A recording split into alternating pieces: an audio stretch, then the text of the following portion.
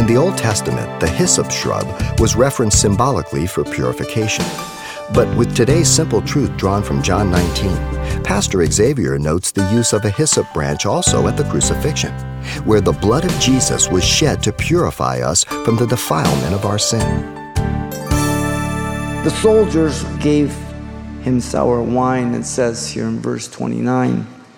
There was a vessel full of sour wine sitting there, as the manner of the soldiers. They had seen many crucified. They had gone through this ritual many times. The sour wine was a common drink of the soldiers, and the sour wine is distinct from the drug wine mingled with myrrh, which was used to help the victims not to suffer so much. The one Jesus, by the way, refused earlier. He suffered the cross with full pain. They filled the sponge with sour wine, put it on hyssop, and put it up to his mouth, it tells us. The sour wine was to relieve his excruciating thirst of crucifixion described and prophesied in the scriptures. This form of death for Christ was no accident. It was prophetic. Psalm 22:15 says, "My strength is dried up like a potsherd. My tongue clings to my jaws. You have brought me to the dust of death."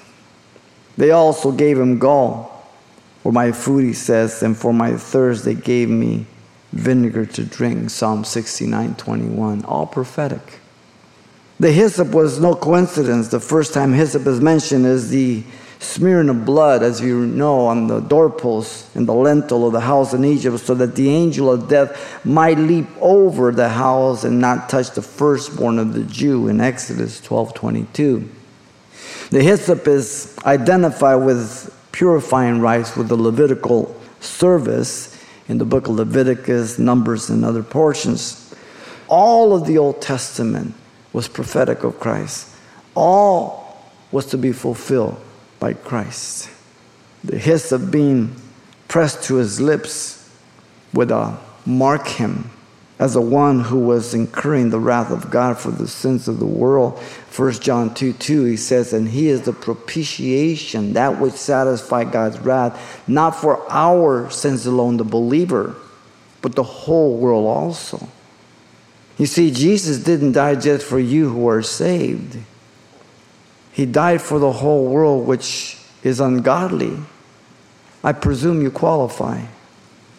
David prayed in Psalm 51:7, "Purge me with hyssop, and I shall be clean. Wash me, and I shall be whiter than snow."